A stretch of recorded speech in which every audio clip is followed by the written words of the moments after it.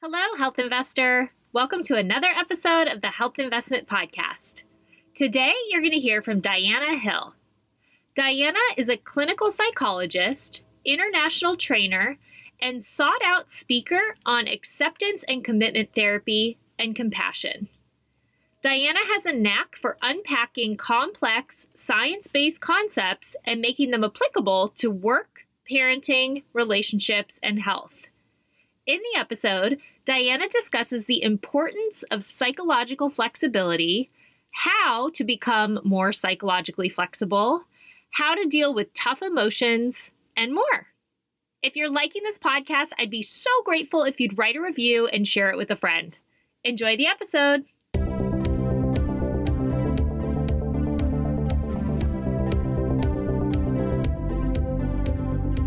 I'm Brooke Simonson, certified nutrition coach and your host of the Health Investment Podcast.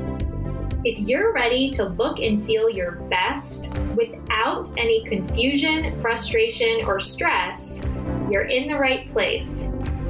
Each week, I interview experts and share no-nonsense, research-backed tips so that you can finally lose weight for good, eat healthy long-term, have the high energy you crave, and feel like $1,000,000. I'm so happy you're here with me today. Don't forget to hit subscribe so that you never miss an episode. Hi, Diana. Thank you so much for joining me today on the Health Investment Podcast. Good to be here. We are crossing our fingers that audio is going to be on our side. We don't know what's going on right now with technology, but we'll figure it out. Always something, right? You never know. It's great to connect with people across the world and across the state in our case, but you never know when technology is going to be on your side. So we're keeping our fingers crossed. We've had some difficulties, but I would love if you could start off by telling us a bit about your background and specifically what led you to become a psychologist. Oh, that's a long story. I mean, there's the answer that you give when you're interviewing for a position or interviewing for graduate school. Why do you want to be a psychologist? And then there's the real answer. And some people say, research is research, but I often will say my mess is my message more realistically for me. I came to psychology through my own struggle with an eating disorder. I had pretty severe anorexia that turned into bulimia and binge eating in my, teens and as a young adult. And as many folks do, they say, okay, I want to go help others. And it was really a twisty, windy journey. I was really interested also in biological underpinnings of mental health. So I was pre-med and then decided to become a psychologist because I wanted to spend a lot of time with people. And, but I still take a stance that's a biopsychosocial stance to working with the folks that I work with. And along the way, I became really interested in mindfulness and acceptance-based approaches, and now practice something called ACT, acceptance and commitment training or acceptance and commitment therapy, and use that both in my individual practice, but I train psychologists as well in ACT and work a lot with organizations. And I have my own podcast where I talk about this intersection of behavioral science, acceptance-based interventions, and also just sort of the soul of recovery. And we're all sort of on our own messy journey, right? When it comes to eating and health and exercise and all of that. Wow. Yeah. So acceptance and commitment therapy, which you abbreviated, or the abbreviation is ACT. I've never heard of this. And so I'm excited to learn all about it. How is this different from other therapeutic approaches? And I guess, what is it? Yeah.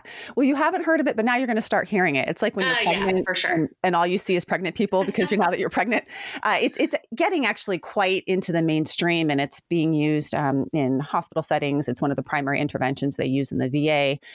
But ACT is it's a cognitive behavioral approach. So people that have heard of CBT as the evidence-based approach to a number of different things, ACT is considered a cognitive behavioral approach. But it's newer in the sense that its goal isn't necessarily, as Steve Hayes, the founder of ACT, says, it's not necessarily make you feel better. It's to help you get better at feeling. It's to help you become more psychologically flexible, to help you be able to navigate the inevitable changes and challenges and discomfort that shows up in your life. And when you're talking about health, you're going to be uncomfortable from time to time, right? To choose healthy behaviors sometimes means waking up early in the morning so you can get out on your walk, or maybe sometimes it means riding the wave of a craving. And so ACT is really about skills to help you navigate the discomfort of living, the discomfort of choosing your values, and also the vitality that comes from that. So as opposed to cognitive behavioral approaches or older approaches that had a lot to do with like reducing symptoms or changing your thoughts, ACT has more of an acceptance-based approach and more of a values-based approach of how do you identify what's important to you, how you want to be in the world, and then how do you navigate the discomfort that shows up when you choose that path. Because there's going to be challenges, and psychological flexibility skills help you with those challenges. Okay, interesting. So who is it best for? Is it for certain types of people? Is it for everyone? Is there anyone that ACT isn't the right fit for? Yeah. So one test is you can take your hand and then you can put it over your heart. So you can do it with me. Oh, okay. And if you feel something beating in there, then it's good for you. Okay. So the reason being is that ACT is based on core processes of human flourishing. There's been over 4 decades of research into ACT, over 1,000 randomized controlled trials. And the randomized controlled trials of this approach to psychological flexibility are on everything from working, parents, how more psychologically flexible parents during COVID had less spillover effects of the stress of COVID onto their friends. Onto their kids. It's been done with chess players. More psychologically flexible chess players have higher performance at their game. It's been used with severe anxiety disorders. If you can develop psychological flexibility and you have something like agoraphobia, you may have a better chance of getting out into your life and into the world. And then when it comes to health behaviors, ACT has been researched with things like insomnia, folks that chronic pain. It's one of the primary interventions that's recommended by the World Health Organization for chronic pain, over and above medicines for chronic pain, because it actually enhances your quality of life. Folks that practice ACT are going to be more functioning even with the chronic pain. It's been used with weight loss and, sort of addressing some of the challenges of changing your eating with exercise, all sorts of things. And the reason being is that what ACT does, what it teaches you, are skills of how to be a human in this world, how to accept. And what does it mean to actually accept discomfort as it shows up? How to choose a values-based direction, how to persist and adapt as challenges arise, how to step out of your thoughts when your thoughts are kind of pushing you around and sending you in directions that aren't helpful, and how to even challenge your self-concept, your sense of self as being this like, I am this, I am not that, how to get more flexible with your sense of self, and then taking committed action towards your goals while staying in the present moment, in the here and now. And these are processes that support healthy change and adaptation. And so therefore they can be used for everything from smoking cessation to depression, and has been shown to be pretty effective. What exactly does that mean? So you kind of described the acceptance and commitment piece of it. I guess, why is it called acceptance and commitment therapy? Well, maybe you'd have to ask the founders of ACT. Okay. So I want to say that this is not a protocol that I developed, right? Right. This was developed by Kirk Strassel, Kelly Wilson, Stephen Hayes 40 years ago.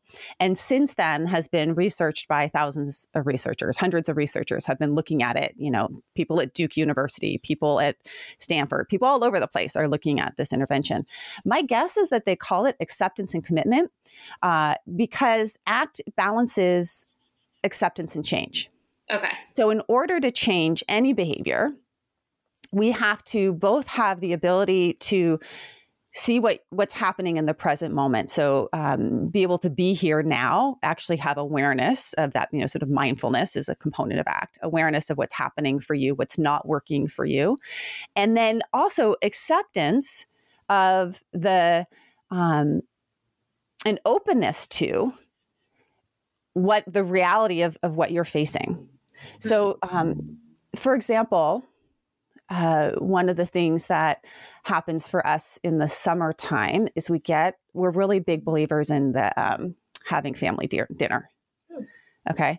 And then on the weekends, we'll watch a show and do something special and like eat in front of the TV, which is like super special for my kids, right? Summertime, there's less distinction between what's the weekend and what's not the weekend, right? Mm-hmm. And summertime, we're eating a little bit later and mom and dad might be a little bit more tired because we have our kids home all the time. And so there's a slippery slope to like, we're eating in front of the TV way more than we want to be eating in front of the TV, right? So just last night, I was thinking, okay, I know all of the research on eating as a family at the dinner table predicts all sorts of benefits, health benefits, and also family cohesion and all sorts of stuff. And I had to face the discomfort. I had to accept the reality of we're eating in front of the TV way more than we want to be. Mm-hmm. I have to also kind of get aligned with where are my values around this? What is important to me? And not only like the discomfort of the here and now, but looking in the long term, what do I want for my kids down the road in terms of some of these habits I want them to develop, right? That they will learn by eating at the table together and their memories of their childhood. I want them to have memories of their childhood having family dinners. So I'm looking at my values. I'm accepting also the discomfort of I kind of just want to go laze out in front of the TV. Yeah. Kind of easier. Yeah. When you have to eat at the table, you have to like get your kid to sit in the chair and stay there and, like set the table, all these things, right? And so it was a little uncomfortable to choose this change. And then there's a commitment, right? There's a commitment to, we want to do this again. Let's make this back to our regular commitment of during the week, we eat at the table, and on the weekends, we get flexible with it. So that's an example of acceptance and commitment. And I could even break down even further the 6 core processes that I'm using there and how I did that. Like, how did I know what my values are? Or how did I accept? What does it look like to accept? And how do we keep commitments for ourselves? Are they rigid commitments or are they flexible commitments? And self-compassion along the way, that we all have slippery slopes in our health behaviors. Mm-hmm. That's just part of the nature of all of us. And the nature of our sort of evolved brain is that we'll always want to choose the easier, softer path. Mm-hmm. So acceptance commitment helps you sometimes choose the less easy, soft path because you're committing to your values, the life that you want to build for yourself and your people around you that you care about. I love the word commitment. I talk about this a lot with clients. Commitment versus motivation, because I think especially in the health space, a lot of people think they should feel motivated and they should feel like they want to do something. But the example you just described, you don't necessarily feel motivated to bring dinner back to the table. That's not why you're doing it. It's because you're thinking of your values and what you actually want for your family, and then you're making that commitment. So in no space there did you talk about motivation. So can you touch on that a bit of why commitment is more important to focus on than kind of waiting for motivation to strike? Yeah, well, I have a sort of a somewhat nuanced take on motivation. I actually see our values as being the motivators and our values being intrinsic motivators. And a lot of what's talked about in, out there in the world is extrinsic motivators. So extrinsic motivators is my weight changing on a scale? Or can I run, at a faster pace than how I ran 2 weeks ago? Intrinsic motivators are the motivators that are about how you want to be in the world and what, like deep in your heart, what do you hope for yourself? And deep in your heart, like, how do you want to show up for your family, or how do you want to show up in the workplace, or how do you want to show up for your body? And it has sort of like a sort of more of a grounded quality to it, and less dependent on some external variable. That if that external variable changes, like what if you get on the scale and you haven't lost weight? Then do you give up all of the behaviors that you're doing? Mm-hmm. Or is there another reason why you're doing those things that isn't just about a number that can change based on like how much salt you ate and where you are in your menstrual cycle, right? And so I think of, the commitment for me is the commitment to my values. And that values are personal and they're chosen. Just like if your favorite color is pink and mine is yellow, pink is not better than yellow. That it's something deep inside about how you want to be. And they're like adverbs, they're qualities that you bring to the many different domains of your life. And so for me, that is it's like a steady commitment, knowing that as long as I'm committing to my values, what it may look like externally may look different sometimes. So for example, with the family dinner, some of the values that I would glean from that is that I value family time together. I also value instilling patterns for my children to take into their future, because I know that some of the patterns that I have now are from my parents, positive and negative ones, right? And then, so I value this sort of like the gift of parenting to my children to offer them a path, right? And then I also really value our families, offering, how would I say this? Quality time together, So that quality time together can look different. It doesn't have to always be at a dinner table. It could be in other places as well. So our values, I guess, are a little bit more fluid. And more intrinsic. Mm-hmm. I want to take a quick break from the episode to tell you about a company I've been impressed by for years. Thrive Market is an online shopping platform that offers thousands of products at 25 to 50% off retail prices. For just $60 a year, you get access to a wide variety of premium pantry staples, supplements, beauty products, and home goods at unbeatable prices. To put things in perspective, I save about $20 to $30 per shipment, which means my annual membership fee pays for itself after just 2 orders. My favorite part about Thrive Market is that for every paid membership, they donate a membership to a low-income family, veteran, or teacher. So not only do you save money on your purchases, but you also make healthy products accessible to everyone. To read my full Thrive Market review, steal my shopping list of over 150 items, and save additional money on your first order, visit thehealthinvestment.com/Thrive Market, or just click through the link in the show notes. Now, back to the episode. I'd love to go back to the idea of psychological flexibility, because I think that's really fascinating. A lot of people listening to this podcast do have some type of body composition goal or strength goal or nutrition goal. So kind of in that lens, what would it look like to be on a health, weight loss, fitness journey and not be psychologically flexible versus to use these principles and become more psychologically flexible? Yeah. And so psychological flexibility, I guess would sort of be like, I'm pointing myself north, okay, and, the sort of health goal or the weight loss goal or the body composition goal would be the mountain that I'm going to climb as I point north. Right. Okay. And then psychological flexibility would be, okay, well, what if like a river shows up, like I get injured and I have to take another path towards that, towards that mountain, right? Because it's not always going to be a straight shot, right? And inflexibility is, a river showed up on my trail, pointing north to climb this mountain. So therefore, I'm just going to stop. I can't do this. I'm done. So psychological inflexibility is when we get there's an obstacle that shows up and we are unable to adapt. We don't change our behavior. Like we don't do something different. Oh gosh, I injured my foot, therefore I can't walk anymore. Therefore, I'm just done. Versus, why don't I try swimming? I've never tried that before. Or what would it be like if I, took up rowing? There's lots of different ways in which you can continue this path north and kind of aim for that mountain, even if obstacles show up. Psychological flexibility is also when we believe our thoughts to be true. And what we know is that oftentimes when we're trying something new or doing something hard, our mind is the least helpful thing in the world. It says all sorts of things about how you're a loser, how you look terrible.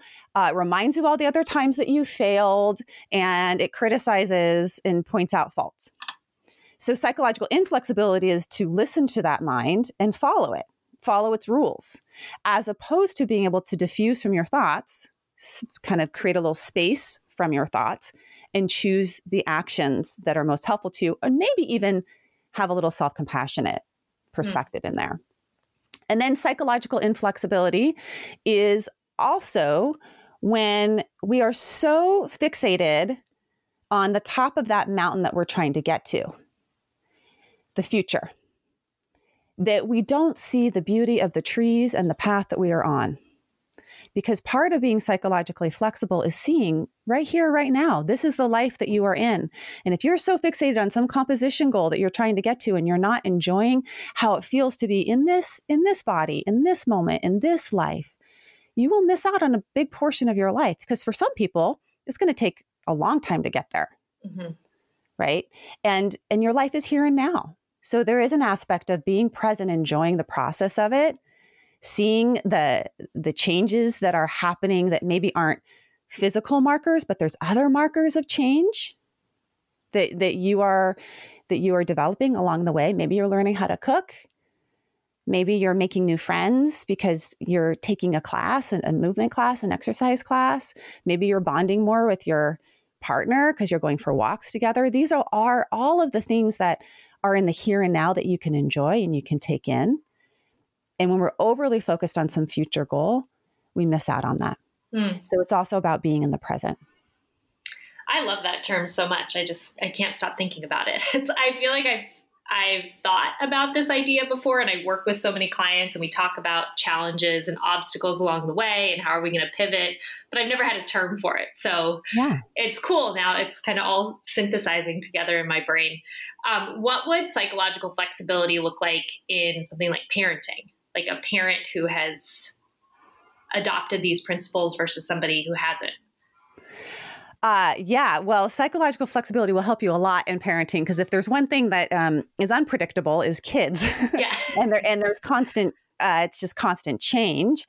And we all have a feeling, I mean, if you become a parent for the most part, you have a feeling of like, there's something that matters to you in this. There's something that's meaningful about it. There's ways in which you want to show up for your kids. And a classic example is just, it was different when my kids were babies versus toddlers, and now they're a teenager and an emerging teenager. Example when they're at this age is they're bickering in the back of the car, and I'm driving them all over the place, and remembering that part of my values in parenting is to teach them how to resolve conflict. And so if I'm turning around and yelling at them in the back of the car because I'm regulating my own nervous system that's pretty distressed at the sound of them fighting, then I'm not following that value of showing them conflict resolution. So psychological flexibility in that moment may be identifying with my own values around, I want to show my kids how to resolve conflicts better. And the only way I'm going to do that is if I come at it from a calm space. And the first step is just noticing my own nervous system and helping my own nervous system out and getting present and remembering that and pausing. And then maybe I'm saying, hey, kids, saying something in the back of the car, or maybe not. Maybe that's all I do. And even in just doing that, my kids may get the benefit of having a calm mom, right? So it's about knowing your values, how you want to be as a parent. If someone were videotaping you throughout the day and you would be like, not the parent that I want to be. Ooh, yeah, that's the parent I want to be. Again, not the parent that I want to be. Then you start to identify, okay, what is the type of parent that I want to be? It's about getting present in parenting. So much of our parenting experience, I had my older son said to me the other day, he was like, I said, awesome. Well, he was telling me a story. And he was like, I hate it when you say awesome, Mom. And I said, why? And he said, because I can tell you're not paying attention. And he was so right. I wasn't. I was in my own head, letting him tell me the story that I wasn't super interested in. I'm very interested in my kid. Mm-hmm. I'm less interested in the magic game that he's playing. Yeah. Right. And so I have to remember, get interested in my kid again. Like, is there something I can get interested in here and get present with him? Mm-hmm. Because they know when they're little that you're not present with them. And so getting present with our kids is part of psychological flexibility. Part of psychological flexibility, like I mentioned, like knowing your values and acting from your values. And psychological flexibility is also accepting that a meaningful life, having a meaningful life means that you're going to experience pain. And I don't know if there's anything more painful I've ever experienced in my life than being a parent. Because the more you love something, the more that you open your heart to something, the more that you're going to experience pain. There's going to be loss. Their pain is your pain. From the day that they're born and they cut that umbilical cord, if you had them biologically, or they're placed in your arms, or whatever time you receive your child, from that point on, they are stepping away from you. And that is a painful process, right? So accepting and opening to that and knowing how to deal with that is part of psychological flexibility. Because oftentimes what we do is we shut down, or we close off, or we, distract ourselves from the pain of being a parent. You've mentioned values multiple times.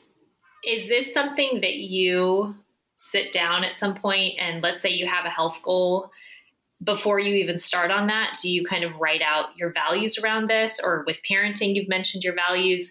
Is this something you have kind of written out, or is it just kind of in your mind, you know what you value? How do people approach that piece of this? Yeah, well, everybody learns differently, right? So I have a book called Act Daily Journal, which has a lot of writing in it, where it takes the 6 core processes of ACT and breaks it down into weeks. And there's a week on values. So every day there's like some journaling prompts that ask you about your values and what matters to you, how you want to be, what do you want your life motto to be, what was an example of you living out your values today? What was an example of you not living out your values? And for some people, writing is great. I've also had clients that are like, do not make me journal. Get that thing away from me. Yeah. So for some clients, I may give them like a sticky note, and I'll be like, okay, so let's look at the domain of your health. And in this domain of your health, I want you to tell me what's important to you and how you want to show up in the domain of health, in your relationship to food, in your relationship to movement, in your relationship to other elements of health, right? Going to the doctor, things that you do to care for your health. When you imagine you at your best and you're really caring for your health, what would that look like? And write it down in a few sentences on the sticky note. Or just tell it to me. Maybe you don't want to write, just tell it to me. And then I'll say something like, okay, now here we are. We have the floor between us in my office. Take this sticky note. And if you were completely aligned with your values, it was right next to you, you'd stick it on your chest. And if you feel really far away from your values, it would be all the way across the carpet. Where would you be right now? And then they walk. So this is physicalizing it. And they put that sticky note there. And then I say, okay, go back to your seat. Take a look at your values, where you want to be. Take a look at where you are right now. And what would be the first tiny move, behavioral move, that you would need to take to get one step closer? And everyone is going to be different in that. Like for some people, they're like, I just need to schedule my dentist appointment. I've been putting it off. I've always been too busy. It's like been 3 years now. I haven't gone to the dentist. Really, like the next move would be like calling the dentist. Okay, we literally in the office will call the dentist together. Let's do it right here, right now. For somebody else, it may be something totally different. Like, I just need to get to the grocery store. I haven't gone. I don't have the foods in my house that I know are like really helpful for me to have. I've prioritized everything else. Okay, so let's plan that out. When are you going to go to the grocery store? And that it's that small, mm-hmm. right? How we get from point A to point B is not by flying. Right. We get there by taking steps. Yeah. And so it is helpful for folks to identify what their values are, because they need to know where they want to be, but also what it would look like to live those values out right here and right now to get closer to where you want to be. It's both and. You've also mentioned several times kind of difficult emotions and experiences and then acceptance of those. And so I feel like acceptance is next level, because just feeling the difficult emotions and sitting with those is hard for most of us. And then the next level seems to be accepting those. Can you kind of describe that process? Again, from a health lens, I deal with this a lot with clients who do turn to food to kind of mute an emotion, and they don't sit with the emotion and just kind of feel it and accept it. So what would that look like in practice rather than in theory of, you know, feeling the thing and accepting the thing and I don't know, moving on? What does that look like? Yeah. So first I want to say acceptance isn't the best word for everybody. Okay. Some people, the word acceptance, especially when it's paired with the word just, feels really invalidating. Like, just accept that you're going to have some cravings. It's like, no, I don't want to just accept. Yeah. So sometimes I'll first just explore, and listeners can listen to some of these words. Which words land for you? If you're thinking about you're coming home from work, you want to eat because you're stressed and you're having strong cravings to eat. If I were to say some of these words, which ones land for you? Can you open up to the craving? Can you make space for it in your body?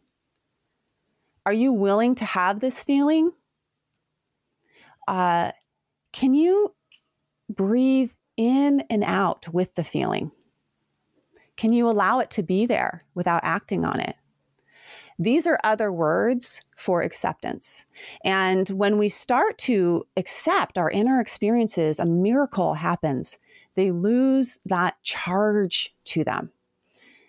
You live in Northern California. I live in Southern California. And one difference between the two of us is that people get in the water down here. For sure. So my older son is a surfer. And I love the example of surfing a wave, because oftentimes all of our inner experiences are very much like waves. They go up, up, up, up, up. And it's usually at that point when it's at that like extreme level where we feel like we can't handle it anymore, that we jump off, we give in. Right? I can't handle this, because we think it's going to go on forever. But what you learn with acceptance of, can I allow this to be here without acting on it, is that it will come back down, whether that's a feeling of anxiety or it's a feeling of loneliness or it's a feeling of stress. So first we need to just be able to make room for it to be there and not just spend all of our time trying to get rid of these feelings, because there's so many of our problems in life come from our attempts to try and get rid of bad feelings. So whether it's our drinking problem, or it's our procrastination problem, or it's our eating problem, or it's our, not moving our bodies, because all of those are like, they have bad feelings associated with it. When we practice acceptance, we can accept with our body in the way that I just described, where you could notice within your body, can you open up? Can you allow? Can you make space for? Sort of like if you were to hold your hand in a fist and you're holding the thing that you really, really don't like. If you were to turn your hand over and open it up as an open palm, it's easier to hold. And then we can also accept with our minds by just saying yes to what is. Here it is again. Yes, this is the experience that I'm having right now. I can name it. We know that naming emotions helps regulate emotions. I'm having the feeling of anxiety, or I'm noticing a craving for, that gives us a little distance for it. And then we accept with our behavior, which is really about like choosing to decouple our behavior from our emotions. And that's a hard decoupling, but we actually can do it. Like, you can have the emotion of anger and not write an angry text, right? Yeah. You can have the emotion of anxiety and still go to the event. You can have the emotion of depression and still get up and take a shower and put clothes on. And when we learn that we can decouple what we're feeling from what we do, then we are empowered to do a lot of things. It doesn't mean that we say that anxiety is wrong or that depression is, not that we invalidate ourselves, is that sometimes we actually need to behave in a different way than what our emotions are telling us to do or what our cravings tell us to do. Outside of hosting this podcast, I work as a nutrition coach specializing in evidence-based, sustainable weight loss. If you're ready to stop yo-yo dieting and start living a healthy, active lifestyle you're proud of, I'd love to work with you in one of my programs. Unlike restrictive, one-size-fits-all diets that only provide short-term results, I help you adopt science-backed nutrition and lifestyle habits that work for your unique likes, dislikes, and time constraints so you can lose weight permanently, have high energy throughout the day, feel completely in control of cravings, and stay consistent long-term. To learn more, visit thehealthinvestment.com or follow me on Instagram and TikTok at The Health Investment. Is stress management then kind of counter to this? Because as you're describing this, it's kind of you sit with the stress, you don't try to manage the stress, because maybe managing it is kind of getting rid of it or distracting yourself from it and not dealing with that feeling. Is that true? Or is it good to try kind of stress management tactics? Yeah, it depends on what even the word sitting with it feels a little bit like, that sounds torturous. Just sit with it. Just sit with your anxiety. I don't think that's a great idea. Great thing for anxiety is to get up and go for a walk. Mm-hmm. A great thing for depression is to go up and take a walk. Yeah. So I'm not a big fan of just like sit and bear it. Yeah. Okay. It's more, can you carry it with you as you do the things that you know are beneficial to help you with your stress? Mm-hmm. But the focus of the stress management isn't, I'm trying to get rid of stress. So I'm focusing all my energy on trying to get rid of stress, which can be stressful. It's about, what is the life that you want to build? And we do know that stress changes your nervous system and makes you feel more narrowed in your focus, and is not super helpful for cortisol levels, and is not super helpful for your hormone profile, and is not super helpful for all sorts of things, your sleep. I mean, this is all biopsychosocial modeling, right? It's that you can find a way to choose, quote, stress management strategies that are also aligned with your values, and they aren't just about managing stress. So for example, if you're taking that walk that helps manage your stress and also helps you with your anxiety, maybe you're also taking that walk. I've been really into, I like to run, but I've been really into, as your kids get older, in the beginning, you're running after them because they're like toddlers and stuff, or you're dragging them along. But now, like, they're on bikes, and I like, they take them for a bike ride, and I run while they bike. And it's meeting so many of my values at once, right? It's not about, I'm trying to manage my stress now by going for a run. It's like, I'm building the life that I want to build by going for a run. I get to be outside. I get to be with my kids. I'm playful. I'm taking care of my body. I come back in a better mood. And that's more about sort of psychological flexibility. And there's always a part of me before I go, which is like, oh, this is hard. I don't know if I want to do this, or I have to, get my kids out the door, which can be challenging. Mm-hmm. So yeah, it's a good question it's actually one of the higher level ACT questions, because a lot of people ask about, like, well, is self-soothing not ACT then if you're practicing self-soothing? And in ACT, we always say, in the service of what? In the service of your values, then yeah, it's ACT. In the service of the life you want to build. Yeah. So I was going to say, let's go back again to the craving issue, because I think that's that's something a lot of people struggle with, kind of emotional eating or binge eating, whatever they label it as themselves. So in that moment, let's say you get home, you're super stressed. Your habit is just kind of to turn to food just without kind of thinking about other options. And you go to food to kind of deal with or handle, I'm using that in air quotes, the stress. Yeah. So that then seems like turning to food isn't the action that's really aligned with your values. So is it choosing an action that's going to help you hold the stress that's aligned with your values? Yeah. And I would say the first step is to notice that. So anytime we're caught in a habit, we're on automatic pilot, right? So we know that, mindfulness and being able to be present and catch ourselves is like central to behavior change, right? So if you know ahead of time that your pattern is this. I go home, like the time when I tend to eat is when I get home from work, or the time when I tend to eat is right before bed, you know, then you start to map out what's happening for you there. So I get home is point A, then I feel stressed, which is the cue, or maybe it's I feel tired because it's bedtime, which is the cue. Mm-hmm. And then the behavior is I eat and then I feel better short term, right? Or I don't feel as tired, or I take care of that tired feeling kind of changes a little bit because now I'm eating while I'm tired, right? So you first just notice that that's a pattern. And then when you walk in the door, or when you're having this happen at night, you pause and you can go inside and you can say, like, what am I feeling right now? What am I really feeling? And then what do I need? Like, what do I really need? Mm-hmm. Because what you really need probably isn't in the cupboard or in the refrigerator. And we've all done that cupboard surfing where we're like opening the cupboards at 5 o'clock at night, looking for the friend or looking for some love or looking for some fun or whatever it is we're looking for some validation. Tell me that I'm doing a good job at all the things I'm doing, right? It's probably not in the cupboard. But it does take some mindfulness to check in. What do I want? What am I feeling? What do I need? What's important to me? And then what will my future self say? Mm.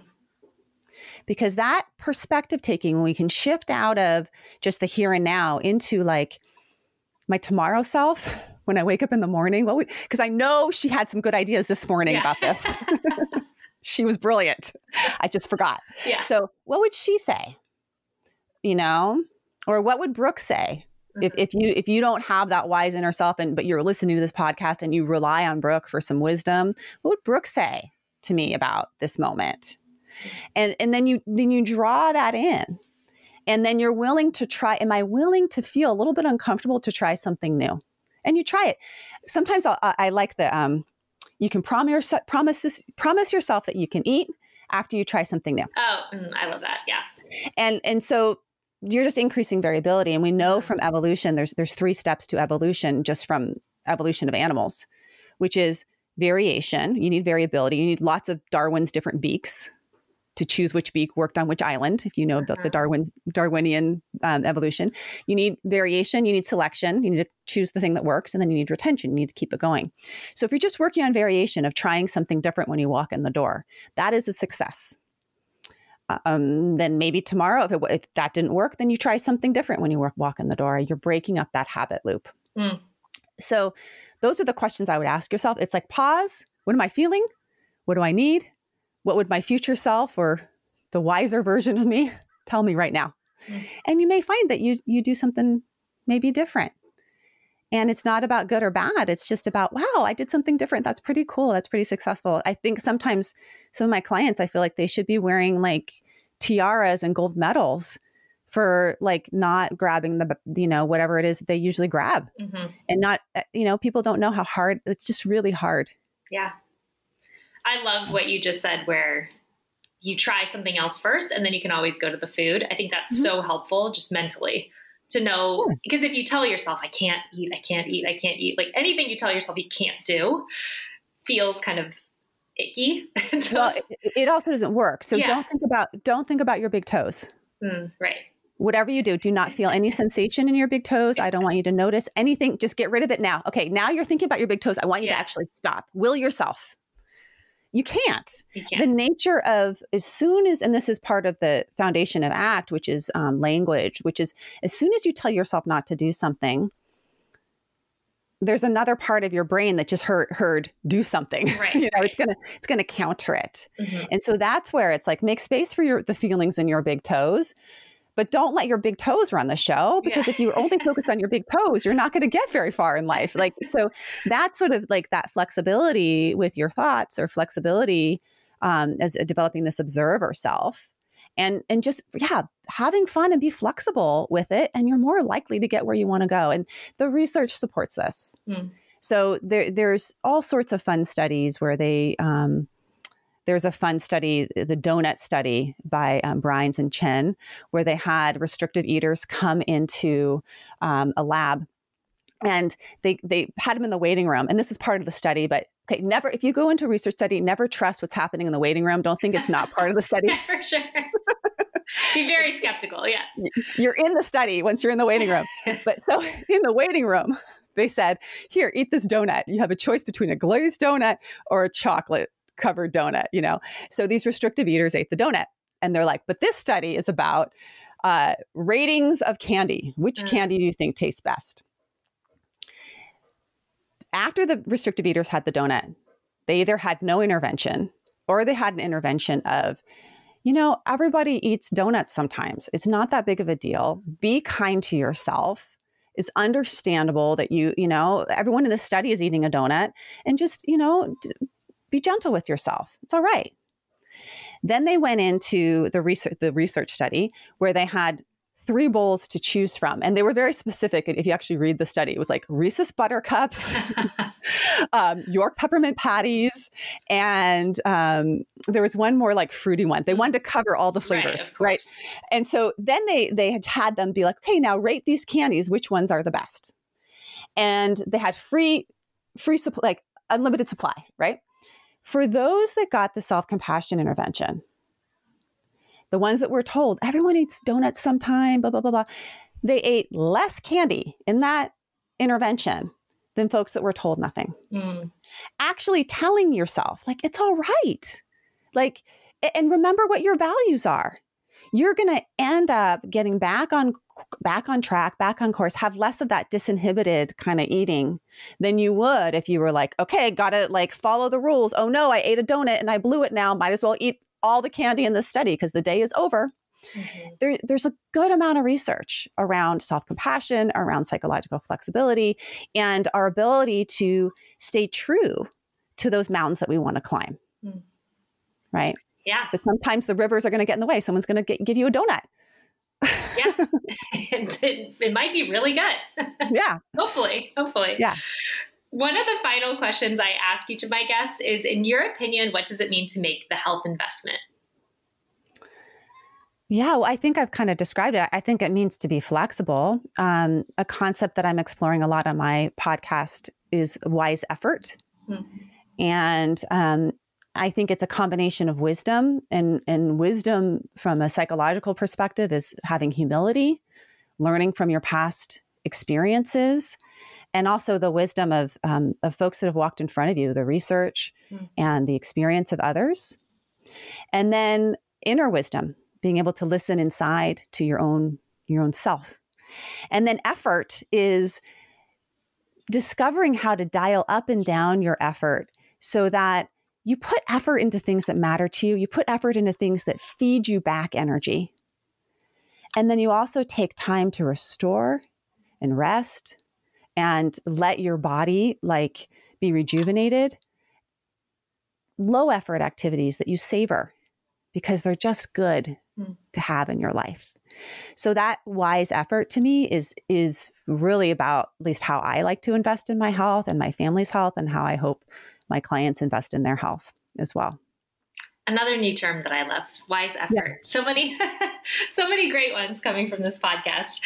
Where can listeners follow and find you? I teach on Instagram at Dr. Diana Hill, and I also have a lot on my website, drdianahill.com. I have meditations on Insight Timer that are free. And then my podcast, Your Life in Process, is super fun. It definitely has a contemplative practice bent to it. So I bring in, yoga and mindfulness and monks from time to time, and then researchers as well. So cool. I really straddle those worlds. So drdianahill.com, you can find all of that. Awesome. And you mentioned the journal. And then did I see you also have some type of cards or something to help people incorporate ACT? Yeah, we have a card deck. So again, for those that aren't journalers and actually want to just pull a card a day, we have Debbie Sorensen, my co-author, and I have a card deck that goes through the 6 core processes of ACT. And then it just has a little daily suggestion. So folks, I'll say, okay, pull this in the morning, put it on your dashboard or put it on your computer, or put it on your mirror, and it will give you a psychological flexibility to practice just for today, like a small little step that you can do for today. And that's the ACT Daily Card Deck. That's cool. I love that. Yeah. Just the idea of cards, because I don't feel like I'm a journaler. When I hear journal, I'm like, No. Right. I just immediately feel off put, which maybe if I did it, I wouldn't feel that way. But yeah, the card deck really, I thought was a cool idea. So Yeah. Awesome. Well, thank you so much for sharing all of your wisdom with us today and for teaching me so many new things. And we all look forward to connecting with you off air, looking into that card deck, following your podcast. Just thank you so much for being here. Thanks. This was fun. Well, that's all for today. Thanks again for joining me here on the Health Investment Podcast. I'm so grateful for each and every one of my listeners. On your way out, remember to hit subscribe so that you never miss an episode. See you next week. All content in this podcast was created for general informational purposes only by a non-physician. None of the content should serve as a substitute for professional medical advice, treatment, or diagnosis. Always consult a qualified health provider with any questions regarding a medical condition and before making changes to your diet, lifestyle, and/or exercise programs. Do not disregard any professional medical advice you have received or postpone seeking such advice because of something you heard on this podcast.